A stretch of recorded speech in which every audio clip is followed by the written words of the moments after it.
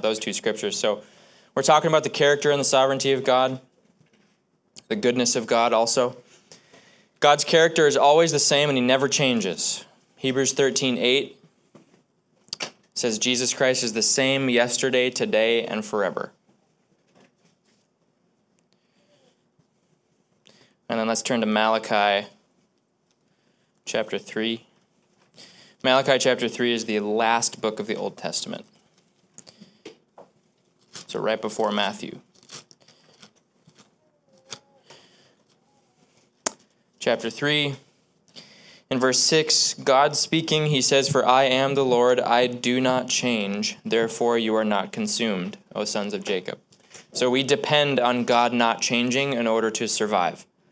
So God is not going to change. He never has. He never will. Hebrews 13:8, he's the same yesterday, today, and forever. So past, present, and future, he is the same. That bullet point underneath there is that God is good. Psalms 100 verse 5 is one of the more famous passages that talks about his goodness. It's all over the Bible, but God is good. And then Psalms 18:30 says, all of his ways are perfect. So that's simple, straightforward. Second point. When it comes to God being good or God's goodness, this does not mean that God always does what makes us feel good. This is where the misunderstanding is. A lot of people think that God being good means he's going to do what will make me feel good. But that is not true. Amen? What it does mean is that he always does what is good for us, ultimately. So let's turn to Hebrews chapter 12. We'll read verses 10 and 11. This is just one example of this principle. Hebrews 12, verse 10.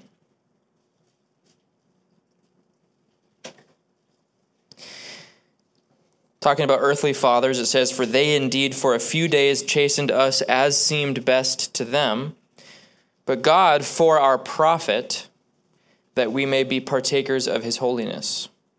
Now no chastening or correction or discipline is what that word means, seems to be joyful for the present, but painful.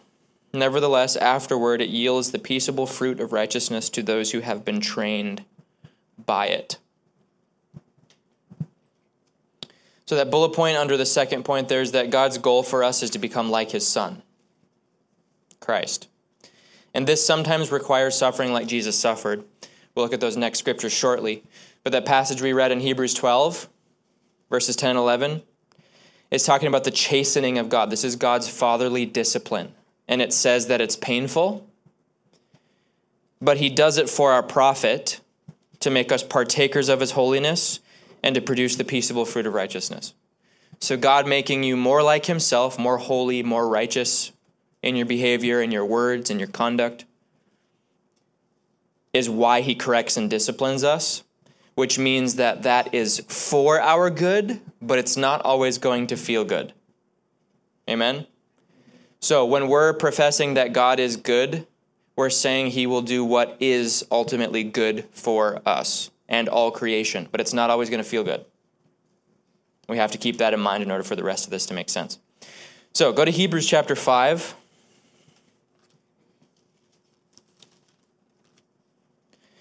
And we are going to start in verse 7. Verse 9 is what we'll focus on, but we'll start in verse 7. It's talking about Christ.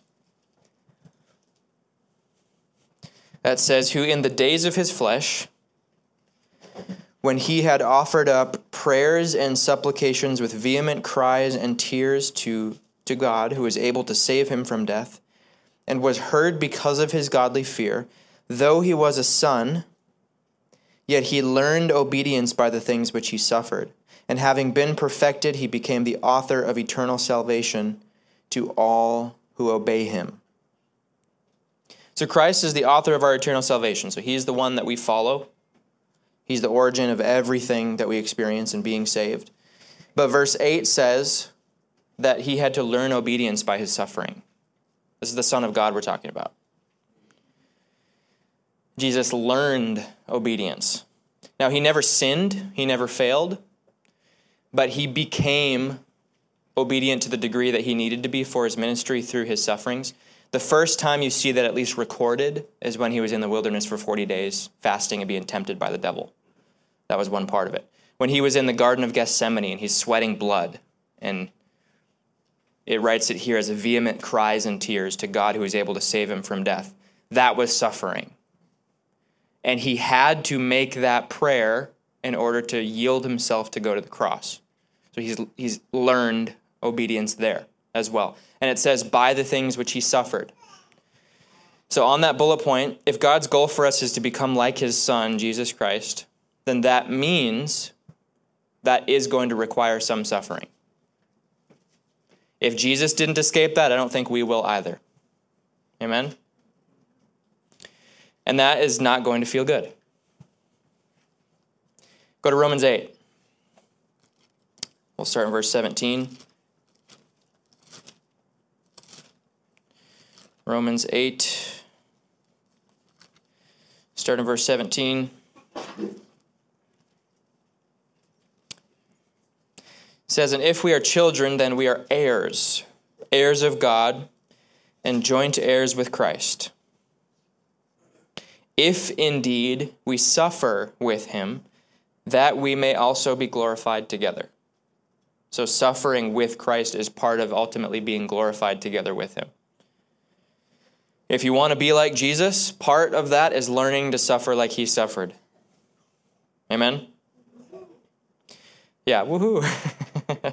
Verse 18 says, for I consider that the sufferings of this present time are not worthy to be compared with the glory which shall be revealed in us. But his goal is for us to become like Jesus. So sometimes that discipline, that chastening, and sometimes that suffering is going to be a necessary part of what prepares us. If you actually look at 2 Corinthians 4, I didn't write that down, but I want to turn there. It's just coming to mind now. It's another really good one. 2 Corinthians 4, and you can maybe make note of this on the sheet of paper if you want. Jot it down. But 2 Corinthians 4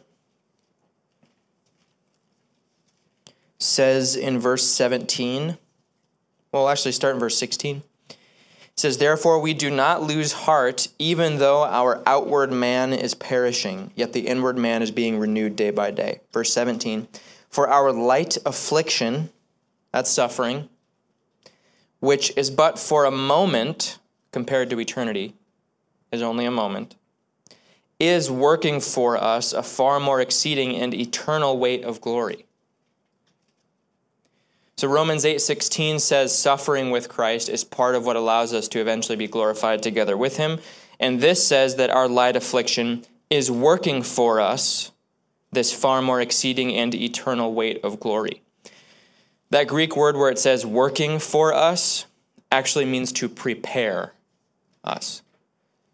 So the afflictions we experience here, if you read it literally, are preparing us for eternity. That's what it means. So the afflictions and sufferings that we go through today are part of what prepares us for eternity. That's why they work for us or create for us, prepare for us this far more exceeding and eternal weight of glory. It's part of being like Jesus to learn to suffer like he did. All right, let's go to the third point here. Reiterating, some things that are good for us will be painful, and these things are sometimes necessary. So God's goodness includes, and here's some examples, discipline or correction. We go back to Hebrews 12. We'll read a couple more verses there.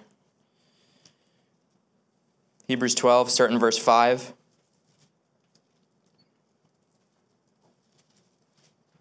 Hebrews 12, verse 5.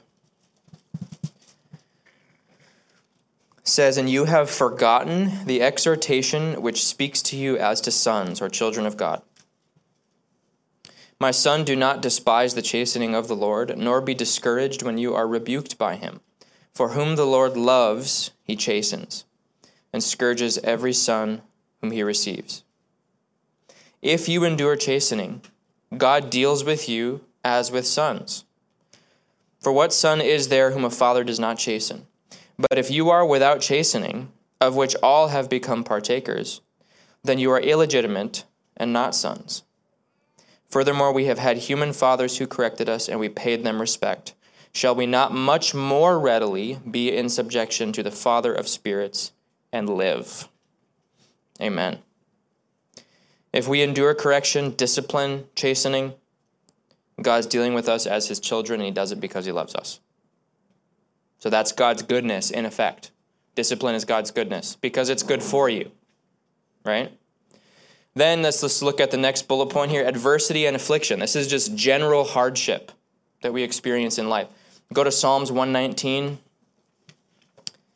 This is where it's going to get a little bit more messy, and we'll probably take some more explanation, and this is probably where more questions are going to come up. So I'll try to take this slow. Psalms 119, let's start in verse 67.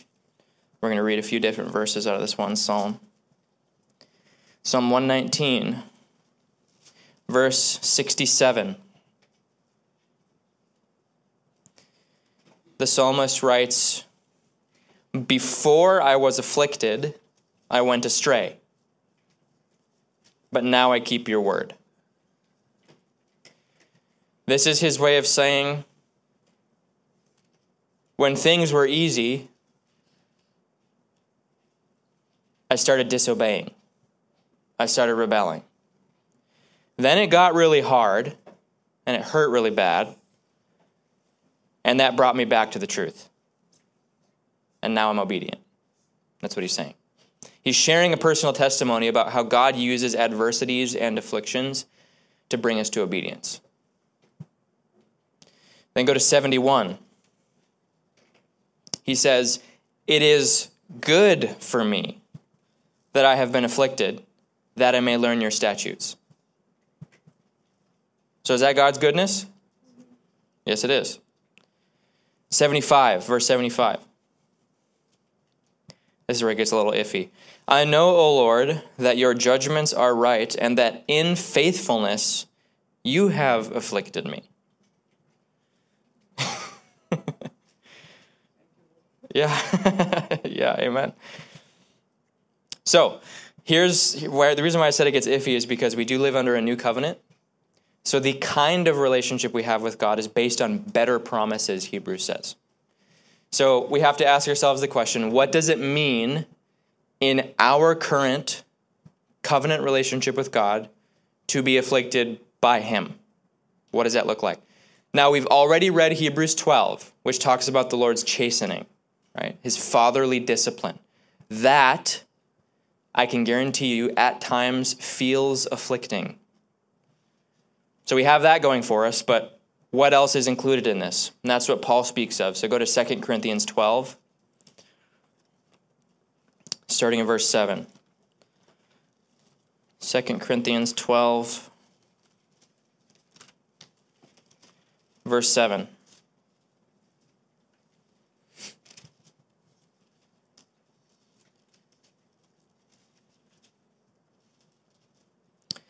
Second Corinthians 12, starting in verse 7, Paul speaking, he says, "And lest I should be exalted above measure by the abundance of the revelations." Pause there. He's talking about how he had all these really powerful experiences with God, and it had the potential to puff him up, right? So he's saying, to stop me from getting puffed up, here's what happened. Verse 7, second half. "A thorn in the flesh was given to me." And then he identifies what that is. He says, "A messenger of Satan to buffet me, lest I should be exalted above measure. Concerning this thing I pleaded with the Lord 3 times that it might depart from me. And he said to me, My grace is sufficient for you, for my strength is made perfect in weakness. Therefore most gladly I will rather boast in my infirmities, that the power of Christ may rest upon me." Now there's some debate as to what Paul means when he says a messenger of Satan being that thorn of the flesh.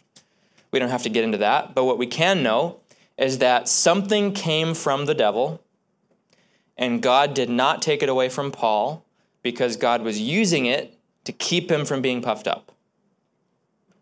Is that a fatherly act happening? Yes, absolutely. God is allowing one of his children to go through something hard to accomplish something that is ultimately good for him in the long run. Amen? Lisa, did you have a question or comment? Yes. Can you define the word affliction in the Greek? Yes. Please. So we can look at it in Psalms. We were reading Psalms 119, so I'll pull that up real quick. So Psalm 119, I'll just pull up verse 67, which again says, "Before I was afflicted, I went astray, but now I have kept your word." It means to depress, be brought low, abased, to be chastened, to deal hardly with. Can also mean exercise or force, can also mean to hurt or be weakened. That's the Hebrew word. That's Hebrew, yep. Anah is that word. Yep. And then if you, well, why don't we actually look up the word for chastening in Hebrews 12, because I think that's an important definition to have as well.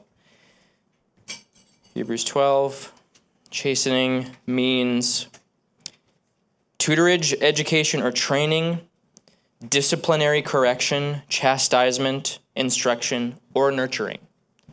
So this word has a gentle, nurturing aspect to it, and it also has a fatherly discipline or chastisement as well. So it's got both. Okay, then let's look at that third bullet point under point number 3 that says natural consequences or judgments of our sin. This means judgment that you bring upon yourself because of your stupid decisions. That's what this is. Believe it or not, that is also called the chastening of the Lord, which is interesting. So go to, let's go to 1 Corinthians 11 first. I wrote 1 Corinthians 5 first on the sheet, but let's go to chapter 11 first. 1 Corinthians chapter 11, starting in verse 28, says, this is talking about communion, taking the Lord's Supper with the church.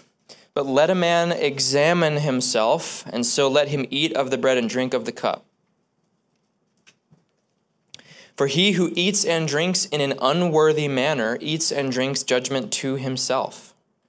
So he's bringing judgment on himself, not discerning the Lord's body. For this reason, many are weak and sick among you, and many sleep. So you see weakness, sickness, and then it says many sleep, which means death. People are dying because they're bringing judgment on themselves for misusing how they eat and drink in this context. Verse 31, he says, "For if we would judge ourselves, we would not be judged." That's his way of saying people would not create consequences for their own choices because people don't like that. They wouldn't do that. They would want everything to be easy, right? If we would judge ourselves, we would not be judged. Verse 32, "But when we are judged, we are," what does it say? "Chastened by the Lord." So, in other words, when you experience natural consequences or judgments for your decisions, that is also the chastening of the Lord. So there are certain consequences for sins that we escape, and we would maybe call that God's mercy, right?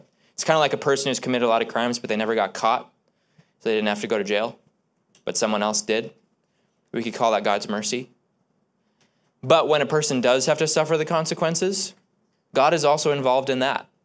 So whether you are delivered from a consequence or not, God is involved in both. Both serve a purpose. And when you experience judgments for your own sin, that's the chastening of the Lord. That's what that's trying to say. But you brought it on yourself. That's what he's trying to say. Amen? Fourth bullet point. Persecutions and trials. This is another one that a lot of people don't really like, but it's not very popular. But it's also important. So go to Philippians chapter 1.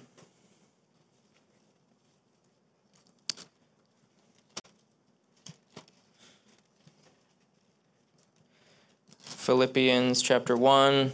Let's read verse 29. For it says, "For to you it has been granted on behalf of Christ not only to believe in him, but also to suffer for his sake, having the same conflict which you saw in me and now here is in me." In context, in that part of Philippians, he's talking about having adversaries of your faith. So that's when people become your adversaries because of what you believe, and it creates conflict in your life, and as a result, you suffer from it. In verse 29, Paul says that is granted to us. It's given. It's considered a gift. Let's look at 1 Peter chapter 1.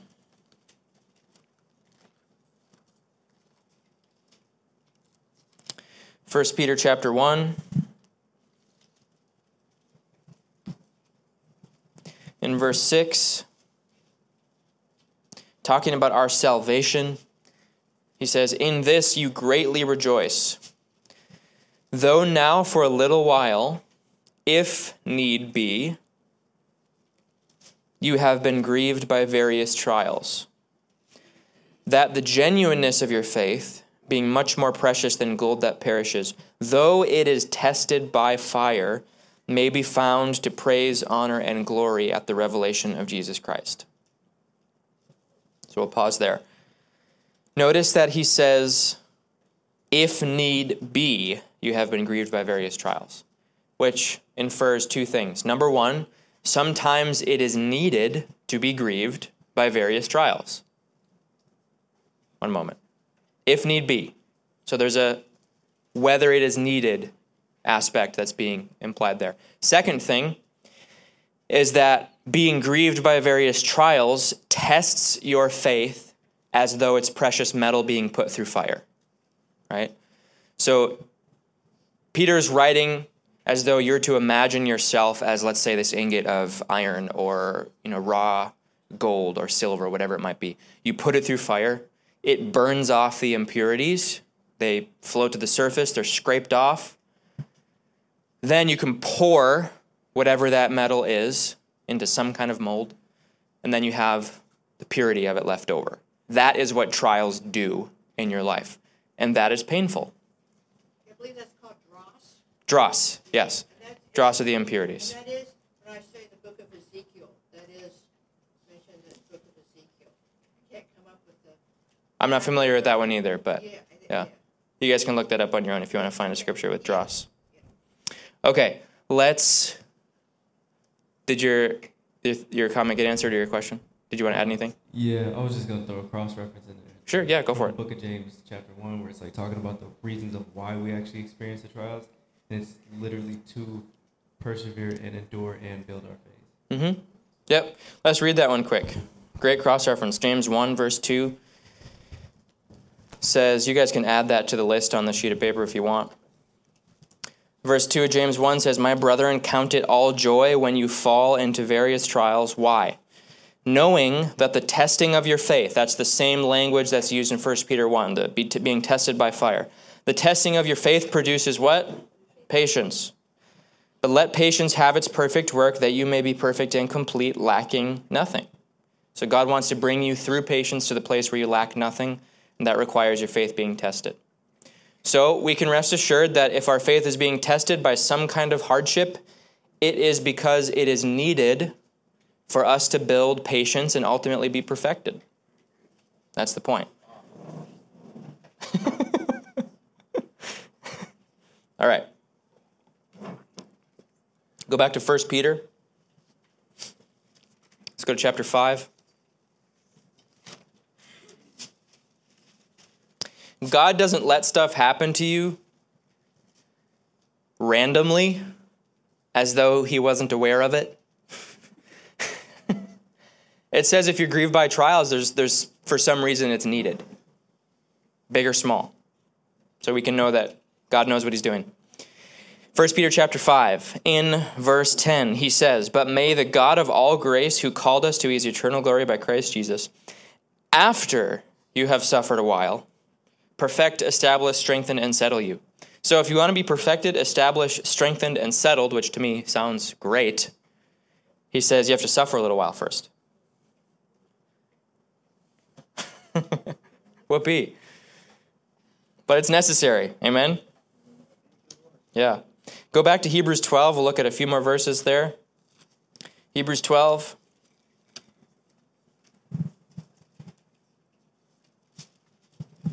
This is an interesting take on Hebrews 12 that maybe you guys haven't heard before. It's really important. Verse 3 of Hebrews 12 says, consider him. This is talking about Jesus. Consider Jesus who endured such hostility from sinners against himself, lest you become weary and discouraged in your souls. I love that verse. One reason being that it's saying, when your life is hard, remember that Jesus' life was way, way harder, and hotter in the fire. Way harder, so don't complain. That's basically what it's saying. Yeah, your life is hard, but Jesus' life was way harder. You don't have a reason to complain. That's what that's trying to say.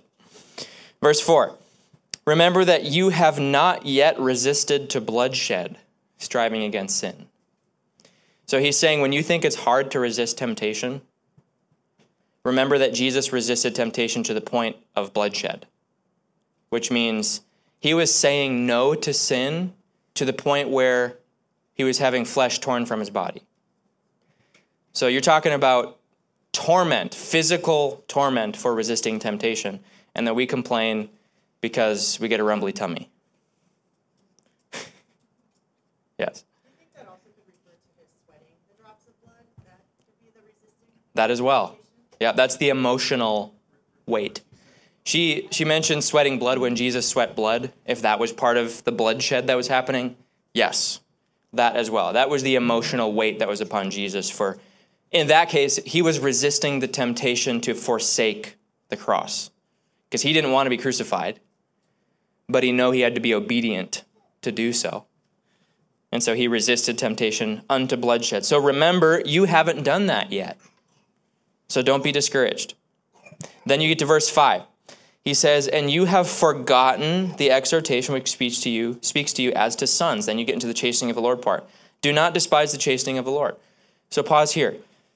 The context, before he gets into this chastening of the Lord, is hostility from sinners against himself, against Jesus, and striving to resist temptation to the point of bloodshed. So what this tells us is that persecutions or hostility from people against you for your faith and the torment of resisting temptation, both of those things lie inside the context of the chastening of the Lord. So when you experience the discomfort or suffering of either resisting temptation or being persecuted, God uses that to refine your faith and discipline you. Amen? It's a very powerful thing if you receive it well to be persecuted.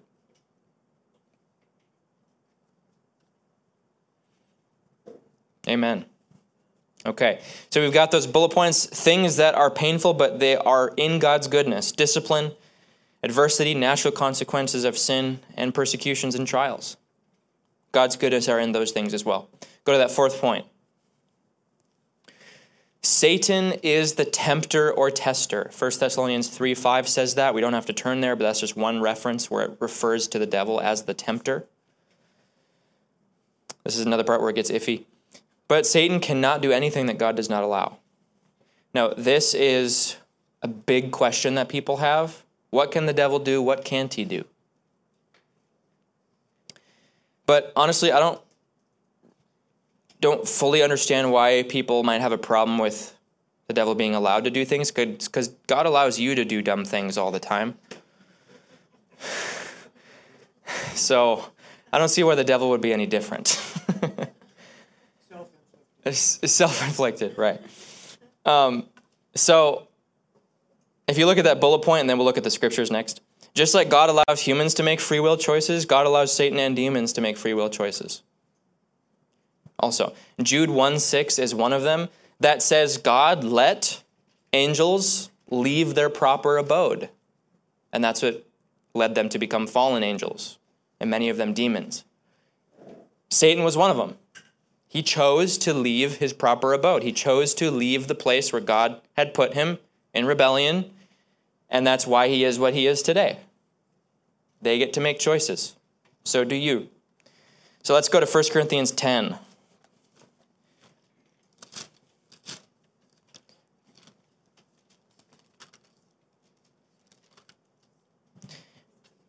First Corinthians 10, verse 13.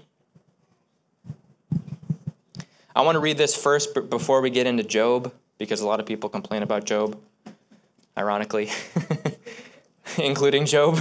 Job complained about Job for like 40 chapters. Yeah. 1 Corinthians 10, verse 13 says, no temptation, that Greek word means trials, testing, has overtaken you except such as is common to man. But God is faithful. Here's how he shows himself faithful. Who will not allow, there's that word, who will not allow you to be tempted beyond what you are able, but with the temptation will also make the way of escape, that you may be able to bear it. Yeah. Yep. So let's take this one portion at a time. The beginning of verse 13. Any trial you go through or that overtakes you, it's common to everyone. In other words, you're not going to have it harder than anybody else. In fact, there's always going to be somebody who has it harder than you. It's common to the human race. Then he says, God is faithful. Here's how he shows it, not allowing you to be tempted beyond what you are able. So this means you being tested by trials or hardships requires God being involved in permitting or not permitting a certain severity of that hardship, because he knows what you can handle or what you can bear and what you can't. And if he doesn't allow temptations to overtake you to the point where you can't bear it, then that means he did have to allow it to the extent that you could bear it. Right? Amen? This is New Testament, guys. Question? Bear it means like to keep your salvation, because like I guess like in persecutions you have the ability, like you could die, and that's like not bearing it, but like is it talking about keeping your salvation is bearing it? Right. The Greek word for bear basically means to carry or endure would be the implication of it.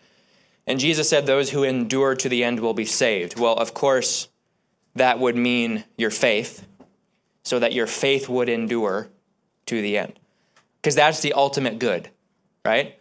So if you go through a trial and your faith is strengthened through it, God let it happen ultimately to strengthen your faith, right? So that's a great question, Jacob, yeah. Then you may be able to bear it. So then you have, yeah, sometimes it'll be hard emotionally, yeah. With the temptation will also make the way of escape. So that way of escape actually means, I believe it means the end of a thing, but I'm just going to look that up just to verify that Greek word. 1 Corinthians 10:13 will also make the way of escape. Yeah, that means the exit or the end. Every trial has an end. That's the point. Every trial has an end. And he's saying he wants to show what that end is so that you're able to bear it. In other words, if you've ever run like a long, really long race, once you get to that home stretch where you can see the finish line, you can see the ribbon, you get that boost of energy because you know you're so close and you want to run harder so you can get to the finish line faster. That's what it's talking about. He creates this exit that you see and go, okay, every trial has an end. I know I'm close. And that gives you the energy to press on. That's the point. So you want to know that every trial has an end or has an exit. if we go through stuff in life and we think it's going to last forever, that's when you start to get discouraged because you don't see the end. But when you go through a trial, God wants to remind us that there is an end to it and there is a purpose, and that will encourage us to press on. Amen? So that's 1 Corinthians 10:13. The main point was about God does allow or disallow to any certain extent. Then Matthew 4, verse 1. Let's go there. Matthew 4, verse 1. This is Jesus. Remember, we read in Hebrews 5 that Jesus learned obedience by what he suffered. Here's one of the ways that God did it for him. Matthew 4, verse 1. Jesus was led up by the Spirit into the wilderness to be tempted by the devil. Now, if I hadn't read this verse and I told you, God led me into a time of life where the devil was tempting me a lot, we would think that sounds weird, right? But it says Jesus was led by the Spirit, which of course is God, into the wilderness to be tempted by the devil. But know, as we read in 1 Corinthians 10, that only what you're able to bear, he says he'll allow you to be tempted in.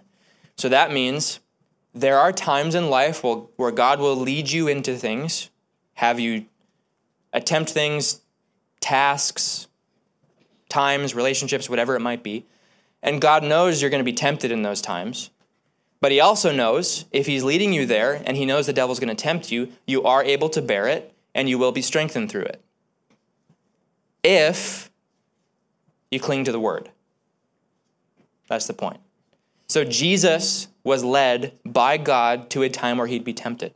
And if Jesus had to go through that, we can expect that we will too. Amen? Okay, so those are a couple examples. Now let's go to Job, because I wanted to read those New Testament examples first, because you have to read through that lens when you're looking at Job. Job chapter 1.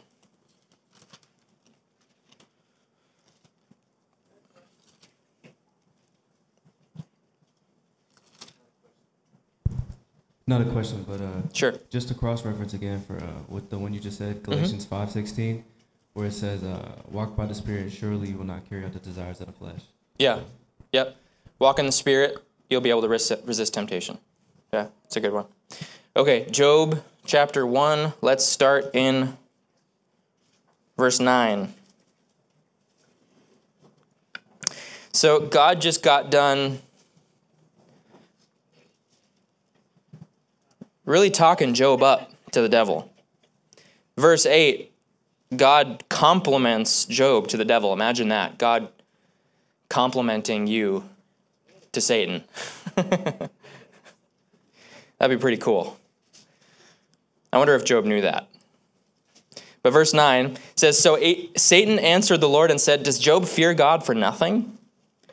Have you not made a hedge around him, around his household, and around all that he has on every side? You have blessed the work of his hands, and his possessions have increased in the land.'" This is basically the devil's way of saying, Job only likes you because you do so much good for him.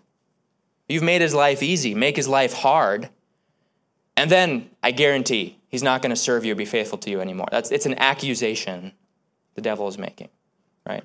Well, I've read Job, and from what I've read, Job never knew anything about these conversations. Well, from what I've read in Job, Job never knew anything about the conversations God had with Satan, and he did not know that God was allowing Satan to inflict him. I don't think he did either. Yeah. Right. So I right. agree with that. Mhm. Doesn't say anything about Right. it or not. So Right. Mm-hmm. okay, let's keep reading.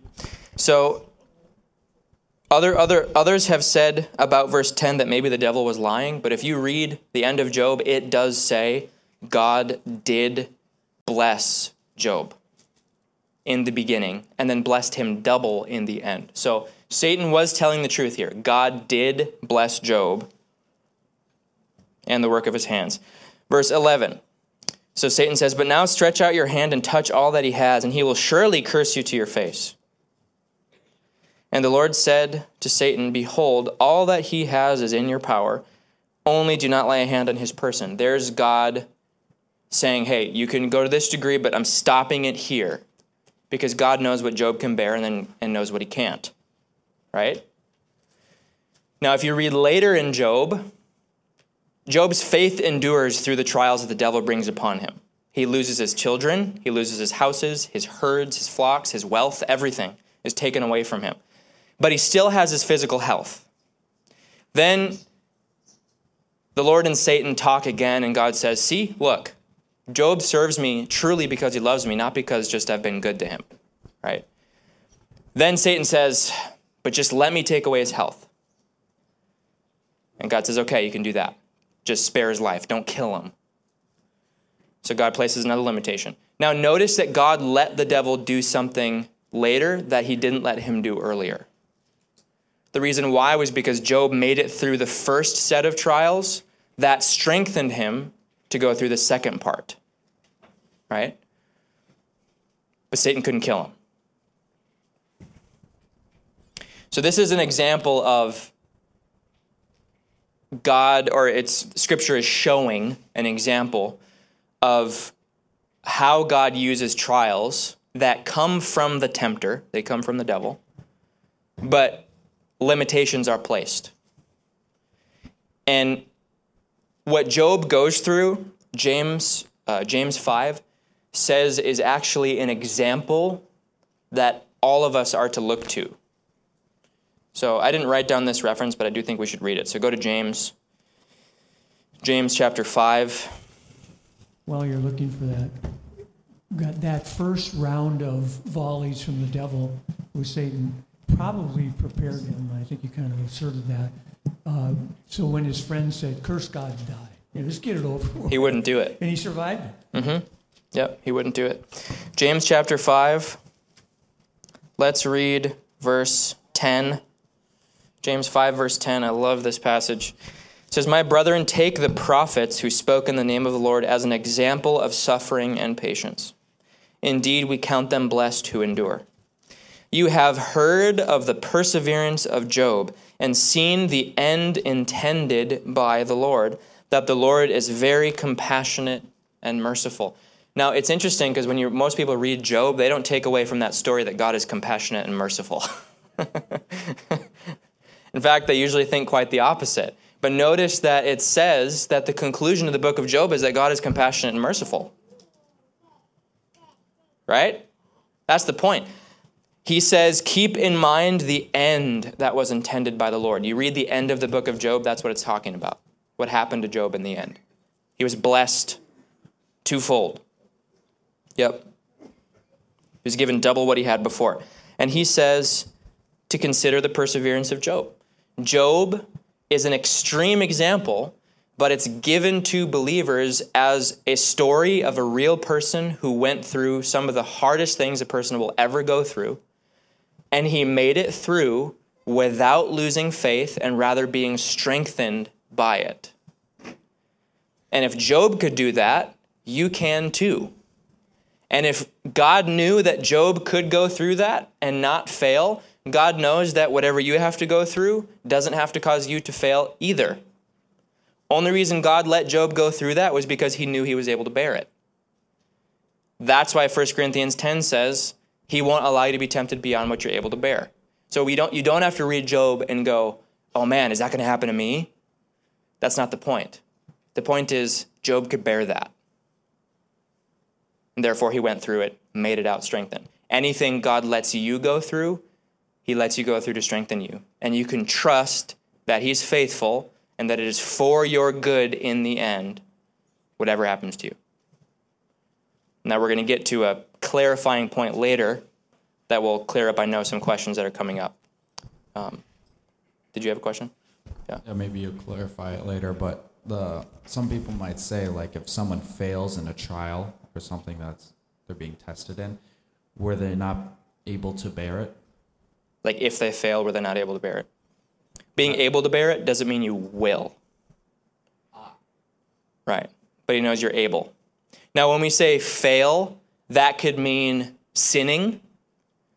An extreme case would be losing your salvation, which is a lot more rare. But most of the time, the average person is simply going to sin and or give up, sure. Oh, thank you. But I would say it's probably most reasonable to just refer to a person sinning. That would be the failure in the temptation. And that God knows that you're able, but that doesn't mean you will. But if it happens, you're able, that's part of the encouragement. Know that you can do it. Does that make sense? Do you have another question? Okay, you can ask it. Okay, it's something like in extreme cases, like someone is going through something. Maybe they're not even like. Is this only applicable to believers? Is this the majority of the 1 Corinthians 10 verse applicable to believers? He's writing to believers, yeah. Okay. Then Yeah, okay. Yeah. Yes, yeah. So that temptation or trial is not for God to know what we'll do. It's for, would you say it's for us to know what we'll do? Absolutely. Because God knows what you're going to do before you do it. But it's really good for your faith. That's what James 1 says. It is to strengthen your faith through patience. So when you go through something and you make it out on the other side strengthened, that's really encouraging. Because it worked. You know? Right? And that's very encouraging. So yeah, it's for us. God knows what you're going to do, but sometimes we don't. And that's part of the point. Okay, so let's go to this fifth point here on that sheet of paper.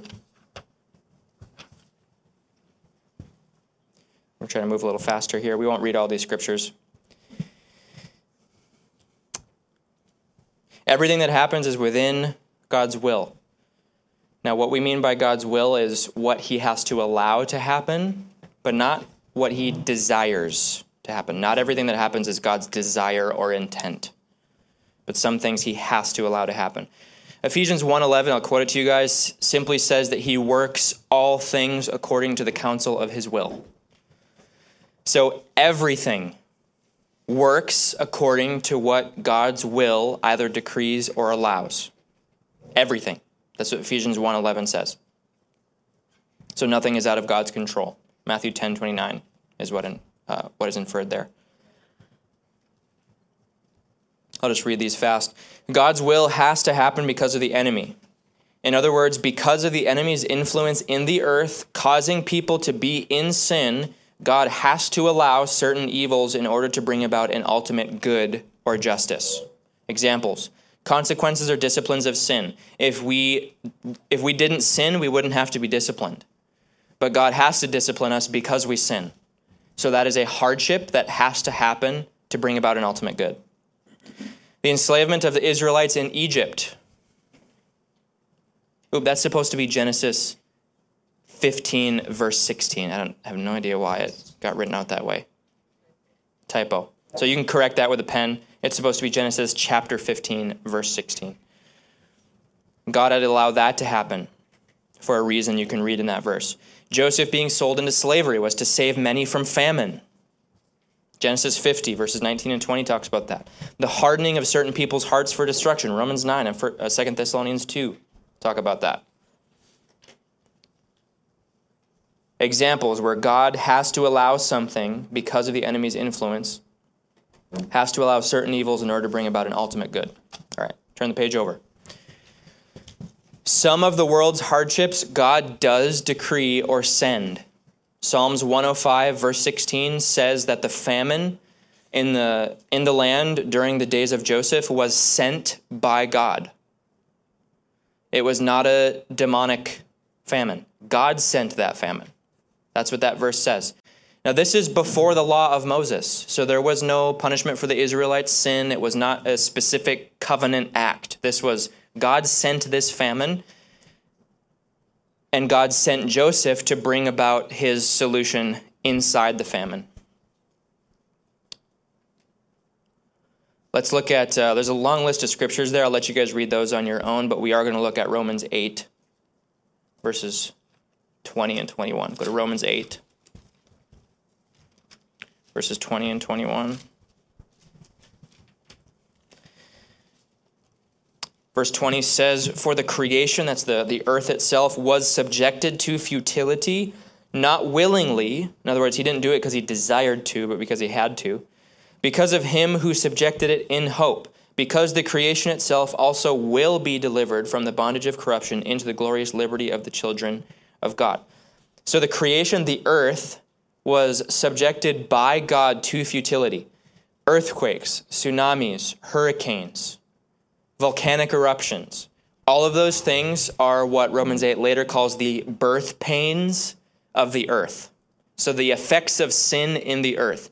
And it says God is the one who yielded the earth to that futility. He didn't do it because he wanted to, but because he had to. I won't get into all the theological reasons why right now, but that is an example where creation itself was yielded by God. This isn't some big demonic thing. God had to let that happen, and that's what Romans 8 is partly trying to say. Then under the bullet point, you have Satan can cause certain disasters directly. Job chapter 1 and all those verses lists a human attack, a fire that burns down a barn, basically, and then wind that throws down a house. So you have the devil going out and causing an army to attack, causing fire, and then causing wind. So you can look at those if you'd like to, but some things are caused directly by Satan, some things God specifically sends, and other things happen simply because of a fallen world, and they're allowed by God.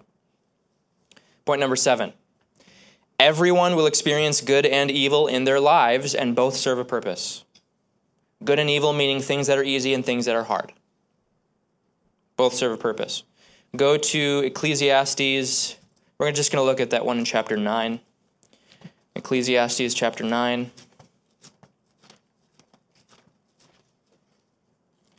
You guys can read 7:14 and 8:14 on your own, but we're going to read chapter 9 of Ecclesiastes. Start in verse 1. It says, "For I considered all this in my heart so that I could declare it all. That the righteous and the wise and their works are in the hand of God." Meaning God's in charge. God's in control. You don't have to worry. "People know neither love nor hatred by anything they see before them. All things come alike to all. One event happens to the righteous and the wicked, to the good, the clean, and the unclean, to him who sacrifices and him who does not sacrifice. As is the good, so is the sinner. He who takes an oath, as he who fears an oath. This is an evil in all that is done under the sun, that one thing happens to all." We'll pause there. In other words, that first part where it says people know neither love nor hatred by anything that they see before them. You have no way of knowing whether you are under God's love or his wrath based on what you see happening to you. Whether you're a believer or an unbeliever, circumstances have absolutely no bearing on showing to you whether you're under God's love or wrath. Because God sends rain on the just and the unjust. He's good to the evil and the righteous, Jesus said.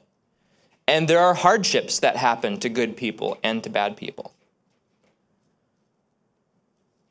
Now, you're definitely going to have an advantage as a believer, rest assured. But the main point Solomon is making here in Ecclesiastes is that bad things happen to everyone, just like good things happen to everyone. And that is not what God uses to show us whether he loves us or not, because he always loves us. Romans 5:8 says God demonstrates his love by sending his son, period. So that is supposed to be enough to believe that God loves you by what he did through his son. Amen? So there's got to be a solution here, though. So you look at that bullet point.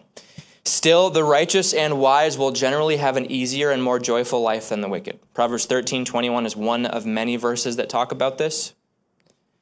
But no one is exempt from adversity. It is better to serve and love God. The Bible does say you will generally have an easier and more joyful life than a person who is in sin. But no one is exempt from adversity. Amen? Point 8.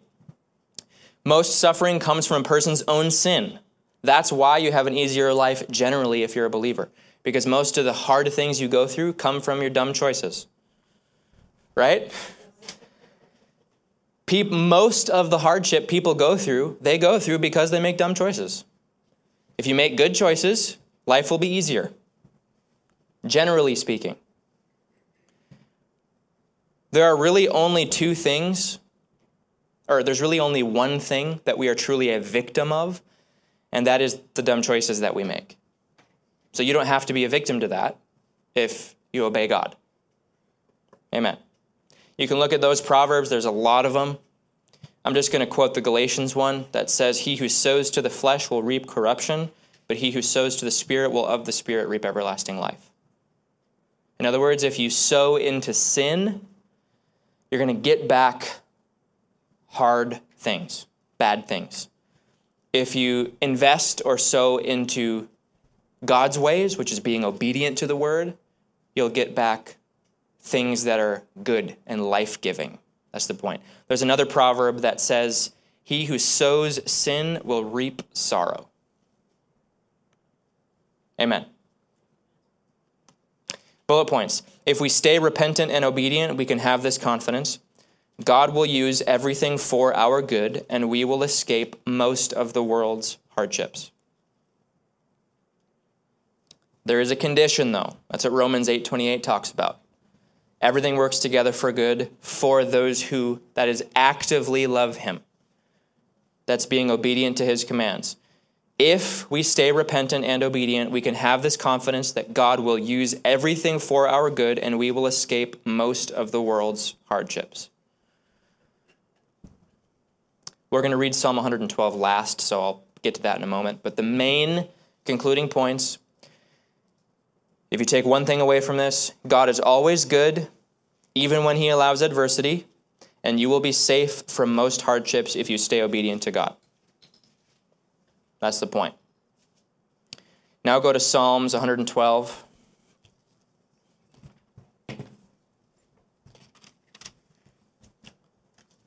It's a short psalm. I'm just going to read the whole thing. This is what we'll end with here. It says, "Praise the Lord, blessed." That Hebrew word means happy is the man who fears the Lord, who delights greatly in his commandments. His descendants will be mighty on the earth. The generation of the upright will be blessed. Wealth and riches will be in his house, and his righteousness endures forever. Unto the upright there arises light in darkness. In other words, when you're going through dark times, you'll have light if you're upright. That's the point. He is gracious and full of compassion and righteous. A good man deals graciously and lends. He will guide his affairs with discretion. Surely he will never be shaken. The righteous will be in everlasting remembrance. He will not be afraid of evil tidings. His heart is steadfast, trusting in the Lord. His heart is established. He will not be afraid until he sees his desire upon his enemies. He has dispersed abroad. He has given to the poor. His righteousness endures forever. His horn will be exalted with honor. The wicked will see it and be grieved. He will gnash his teeth and melt away, and the desire of the wicked shall perish. In other words, if you're thinking about eternity, it's going to be way, way, way, way better for you if you're a believer than if you're an unbeliever. That's the point. And not only in regards to heaven and hell, but in this life as well. If you walk in righteousness, you won't be afraid of evil tidings. You'll be steadfast, established. You'll see your desire upon enemies. The wicked will melt away, but you'll be blessed, and so will your children and your children's children, if you walk in righteousness.